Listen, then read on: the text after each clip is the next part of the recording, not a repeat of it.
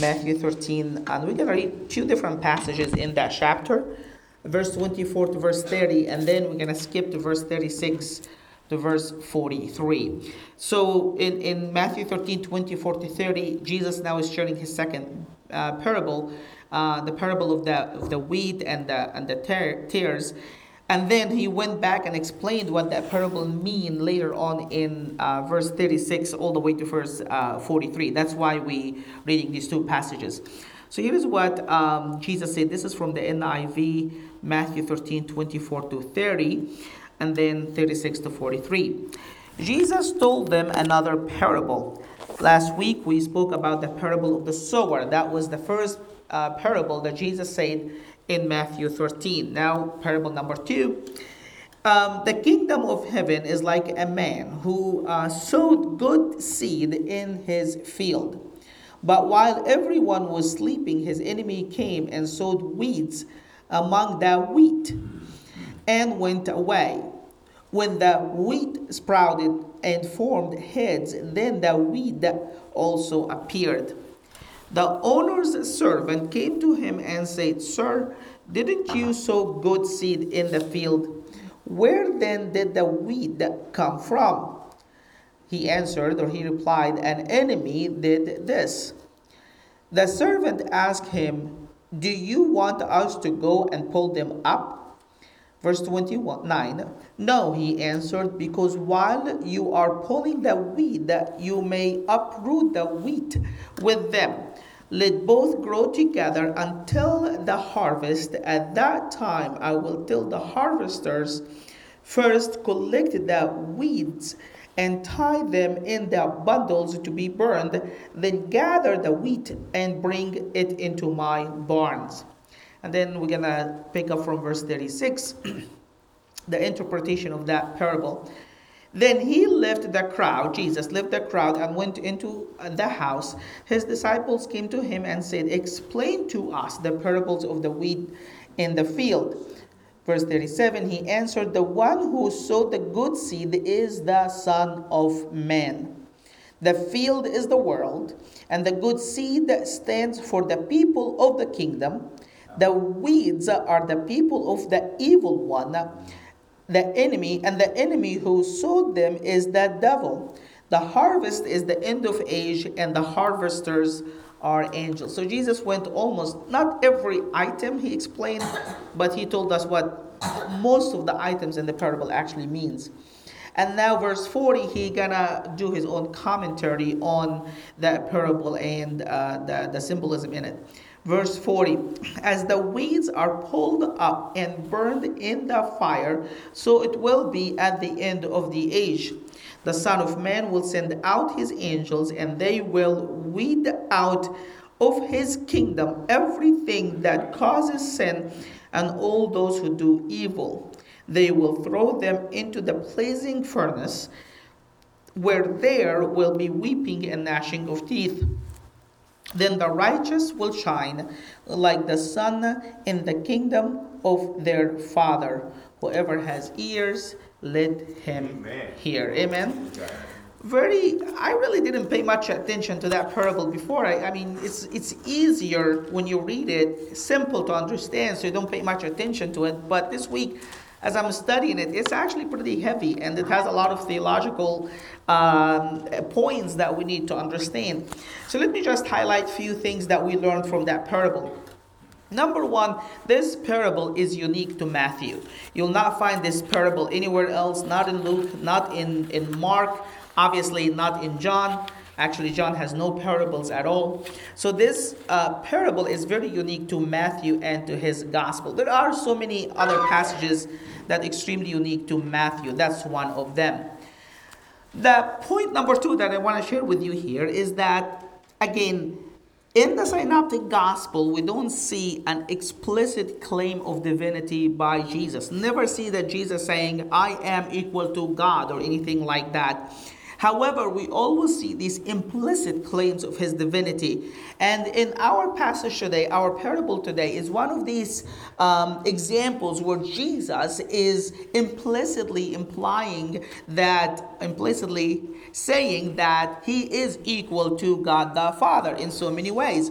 And we read that when he is doing the interpretation of that parable in verse 40, when he says, as the weeds are pulled up and burned in the fire, so it will be at the end of age. The Son of Man. Who's that Son of Man?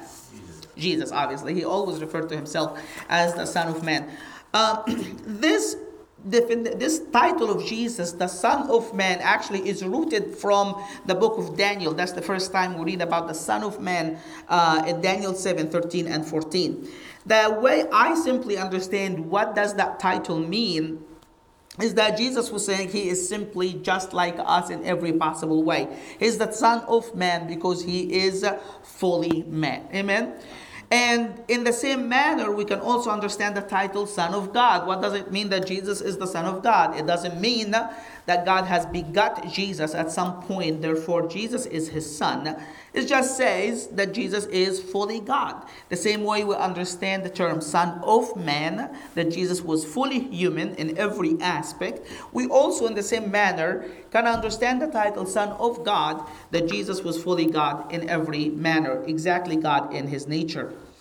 In our story, in the way Jesus explained that parable, he set himself up to be equal to the Father in many ways. First of all, we see that he has sent whose angels? His angels or the Father's angels? His angels, right? Now, the angels generally belong to God, right? Only God can speak of the angels and say, these are my angels, right? Because God is the one who created them. Yet here we see that Jesus is referring to the angels as his own angels. And it says that he sent his angels to collect the righteous into his kingdom. Now, we always read about the kingdom of God in the scripture. But now we see that this kingdom is also the kingdom of Jesus, the Son of God. So there are co-equal when it comes to that kingdom. And I think Paul referred to that. I think it's in Ephesians, I think. Let's actually look real quick for that verse. Give me a minute. Let me look it up. I think it's in Ephesians 5, if I remember correctly. Never thought about that verse before. Ephesians 5.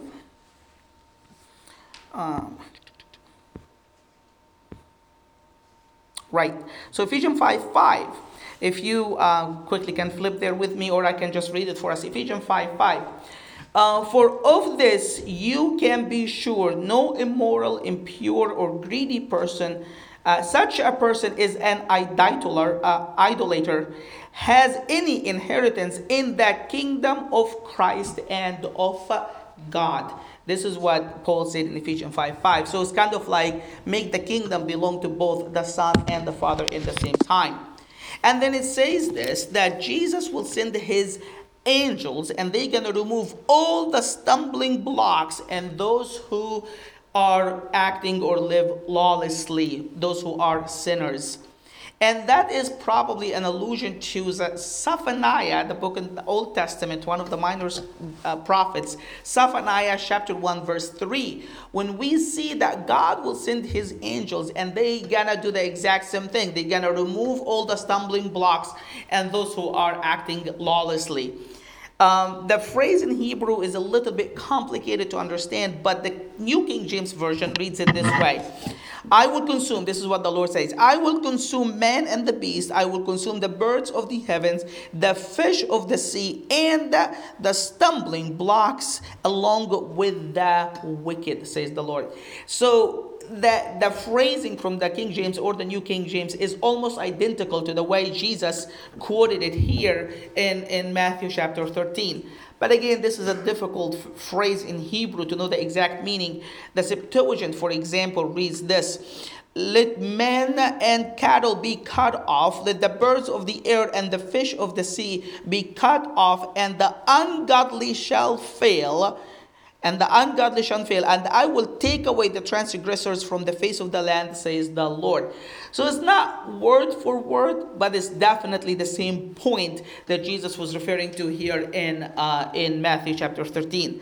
The NIV, which usually I like it and usually gives us a very good idea of what the original meaning says, reads this: I will sweep away both man and the beast. I will sweep away the birds of the sky and the fish of the sea and the idols that cause the wicked to stumble. Hey. So again, it depends on how you read it or what is the original Hebrew means.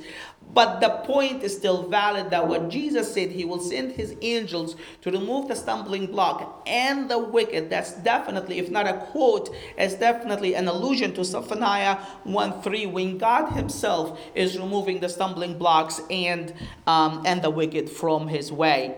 So over and over here, we see that Jesus is setting himself up to be the ultimate judge, which is obviously a function belong only to God. Amen? So the implicit claims of divinity here is pretty strong in that parable of how Jesus is making himself equal to the Father. Now, one more theological point we need to discuss here. In verse 40, let's actually read verse 40 together. Or I can just read it for us. Verse 40, as the weeds are pulled up and burned in the fire, so it will be at the end of age. The Son of Man will send his angels, and they will weed out of his kingdom everything that causes sin and all those who do evil. So here Jesus is drawing a parallel between how the weed is going to be burned and how the sinners will be punished. Now, the word that Jesus used here for burned in Greek is katakeo, which literally means to be burned up, to be consumed with fire. So that might lead some to conclude that if Jesus is making the destruction of the wicked very similar to the destruction of the weed, and if the weed will be utterly consumed, not exist in eternal self-conscious status, therefore maybe Jesus here is saying that those who are not right with him, the wicked one, will also just ultimately be consumed, but there was no eternal torment.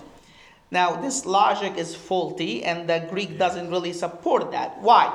Because when Jesus continued, if you see how he made that exact interpretation, if you continue to read in verse 42, they will throw them, that is the evil ones, the wicked ones, those who do evil, verse 42, they will throw them into the blazing fire, and there will be weeping and the gnashing of teeth.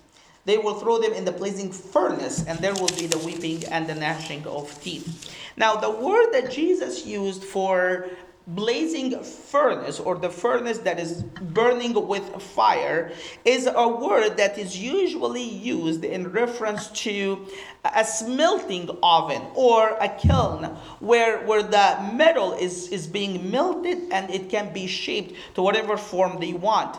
So the idea here is that Jesus is referring to a furnace where actually elements do exist in that furnace, and then they ultimately can come out. Jesus used another word in other incidences, which is the word oven, which usually to bake things, and there's a couple of examples for that. But Jesus opted not to choose that word when he described the destruction of the wicked. He used a different word, a furnace, where things actually do exist and not ultimately be consumed in that blazing furnace that is used to melt and shape metal. Right. Not to mention that, right after Jesus said they will be thrown into the blazing furnace. What is that? What is that? The furnace, right?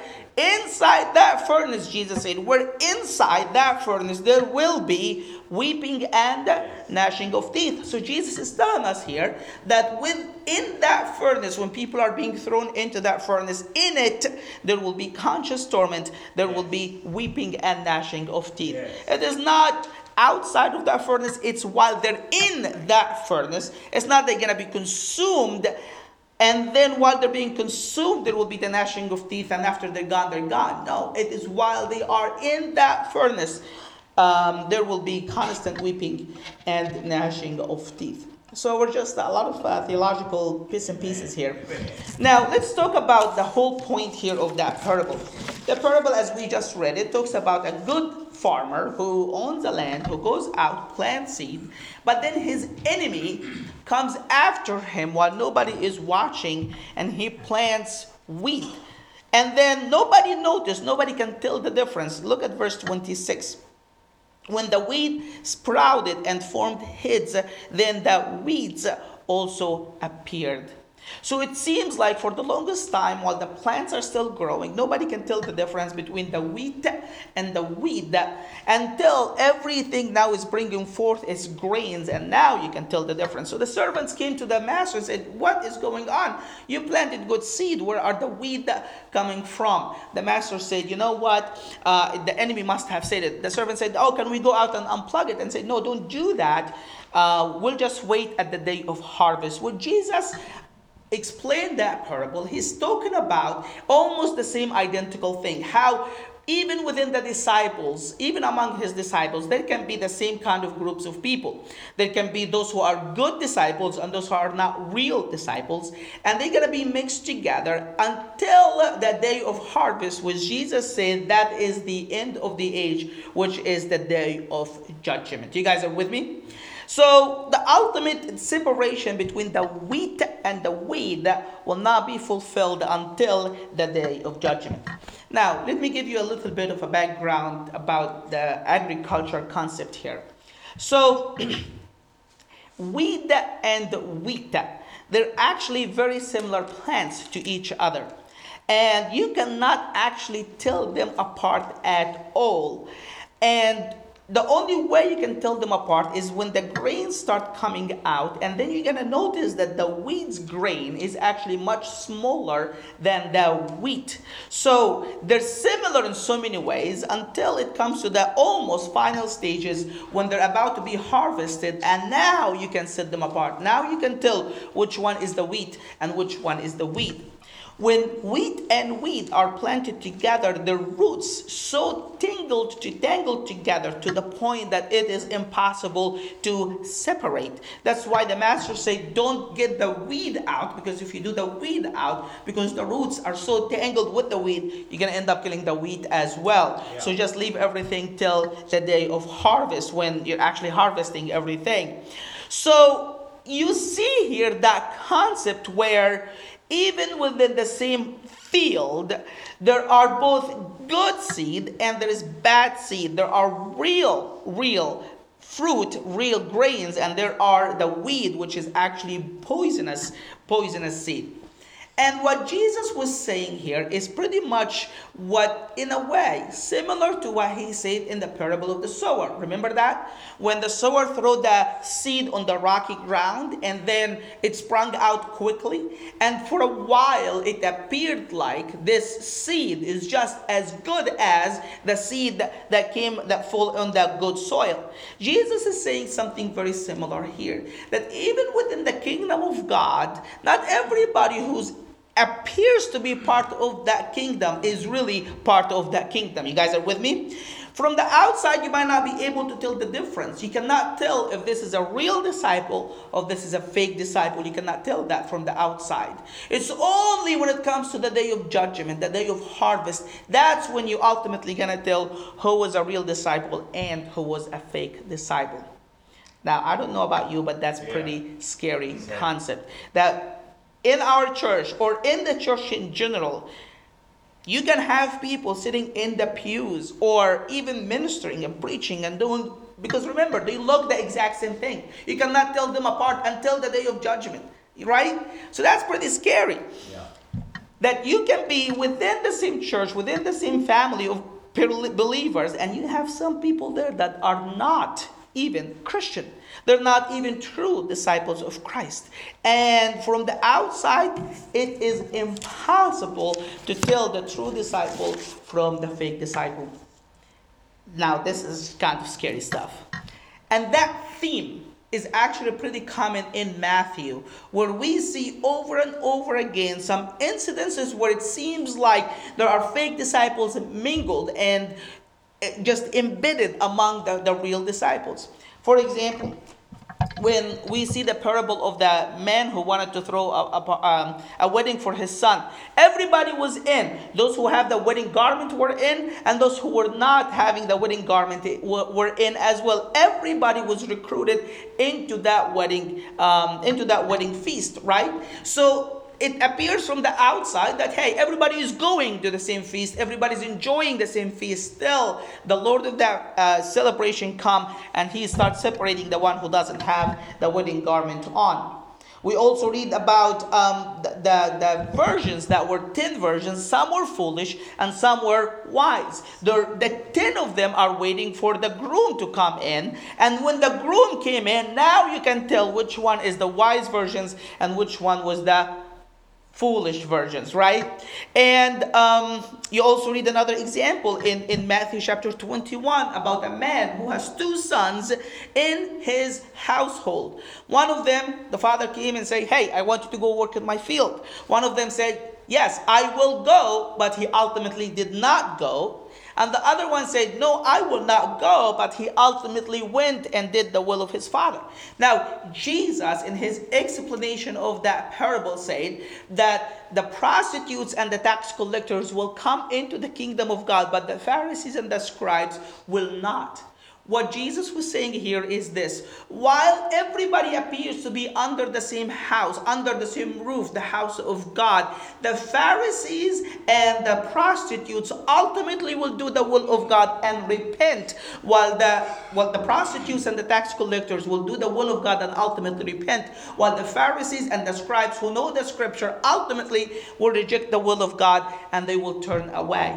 Do you guys see that? Over and over again in the book of Matthew, you see that theme, that there can be people in the church, in the body of Christ, into the kingdom of God, who appears like they're children of God, who look like the real children of God, but they're not true Christians. They're not true children of God. I don't know about you, but that's pretty scary, isn't it, right? Because even in the book of Hebrews, when we were studying Hebrews, it's the same principle, the same idea. Some people can have experiences with the Holy Spirit, can have some sort of relationship with God, but it's not real. And they ultimately will fall away when they are being persecuted. Only those who are truly, genuinely born again of God will remain and will stay. Now, 2 things here while we're closing in the next few minutes. On one hand, I don't want you to be scared if you know that you are a child of God, that you are one of the fake people who are not really children of God. But the flip side of that, I don't want you to have a false assurance that you are a child of God when you're not a child of God. You guys are with me? So it's a fine line that you need to walk. So which one is it? Am I the real or am I the fake person? Well, it's really simple. It all comes down to this. Have you had a real encounter with Jesus? Have you had a life-transforming experience with the living Christ? The Bible says if anyone in Christ Jesus, he is a new creation. If Jesus has come into your heart and if Jesus has changed you 180 degrees and you're a brand new person, then you are a child of God. Now, the flip side of that coin is the fact that you are in the church, the fact that you even preach and minister just like myself, the fact that you're living a moral life, the fact that you're trying to be a good person. You add all that together, that does not make you a child of God. You guys are with me? Being a child of God only happens when you have a living encounter with the living Christ, and your life will be changed once and for all. Amen? So, the people, for example, in Matthew, who stand with Jesus and say, Lord, Lord, how come you say we're not your disciples? We did miracles, we did this, we did that, and you're telling us that we're not your children? How so? These people were genuinely deceived. They were genuinely having that fake assurance that there are children of God when they weren't. You guys are with me?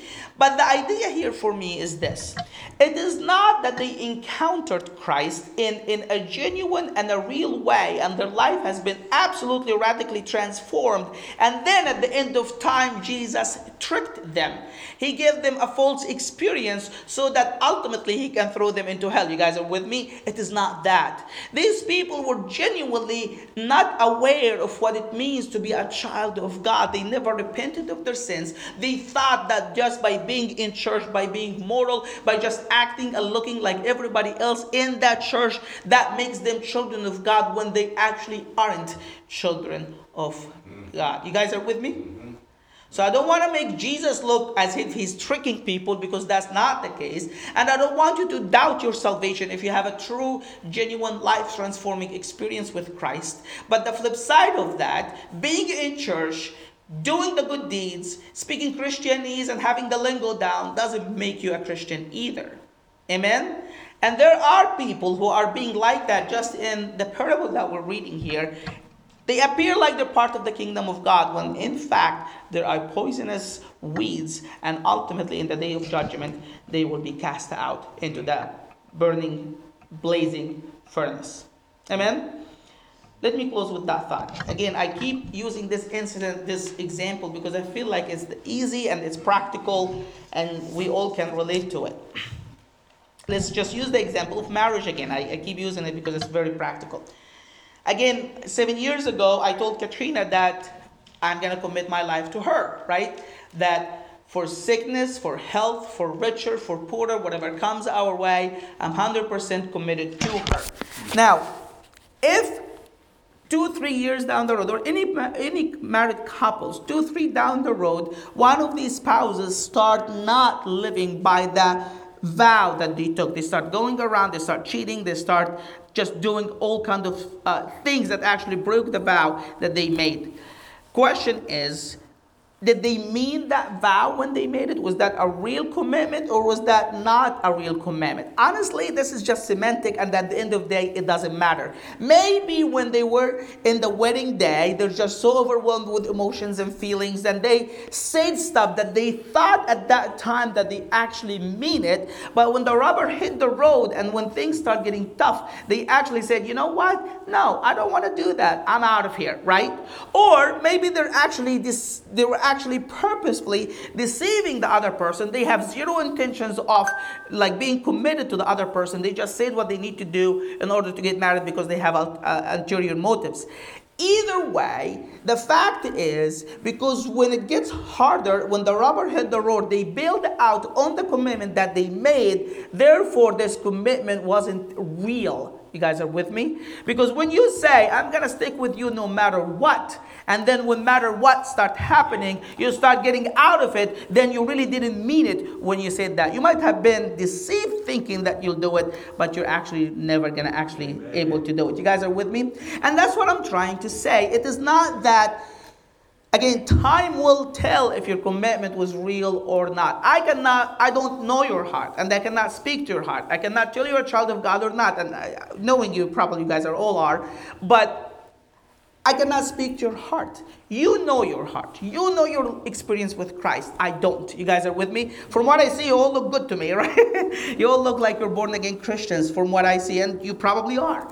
My point is, when you made that commitment to Christ, if you really meant it, if you really say to Jesus, I will follow you no matter what comes my way, and even today you still can say the exact same commitment with confidence, Jesus, I don't care what it costs me to follow you, I am following you no matter what. I'm going to live by your rules no matter what. If that is the commitment of your heart, if that's the desire of your heart, then you don't have to worry about your salvation.